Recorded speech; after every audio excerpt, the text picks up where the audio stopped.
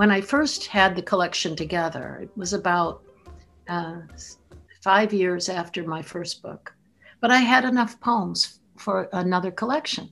So I sent them to an editor I respected a lot in New York, a poetry editor. And he didn't think it was a good idea to publish that manuscript.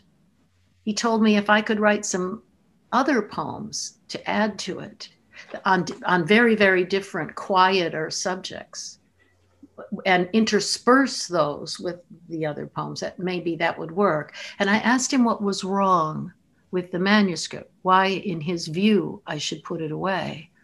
And he said, well, it's not that it isn't good writing. It is. It's not, it's passionate, but that's not a bad thing. And finally, he said it. He said, it's going to be regarded as political, Carolyn, and that will finish you.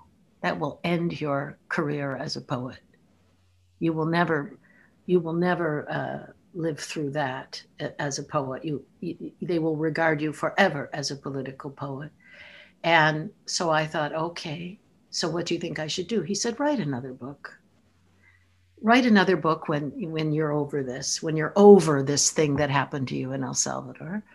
So I had it in the drawer, and I was invited to the Portland Poetry Festival, and I was going to be assigned to read with Margaret Atwood.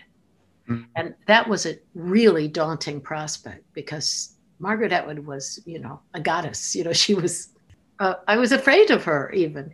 And what happened was that Mount St. Helens blew up. And so when we were go to the reading, all the people in the audience had scarves over their mouths, covered, because there was so much silicate in the air. Right. And we each read, and I read the poems from The Country Between Us, the unpublished manuscript. And then she decided we were going to drive together to San Francisco overnight to escape the volcano and to fly back east, because she didn't want to stay around that volcano. It had blown up a second time, and so I drove us to San Francisco overnight, and she kept me awake by telling me about this book she was writing called The Handmaid's Tale. And I told her about Salvador. I told her a lot of what I wound up writing in the memoir.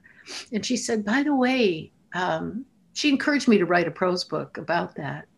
But she also said, what are you doing with those poems? When are they coming out? And I said, oh, they can't be published. And she said, what?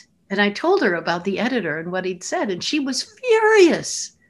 She was furious. And she said, you take that manuscript out of the drawer when you get home and you send it to this woman in New York. She's an agent. She's not my agent, but she's very nice. And, see what she thinks. So I had a contract with Harper and Row within, I don't know, a few days. It felt like maybe a week or two, but short.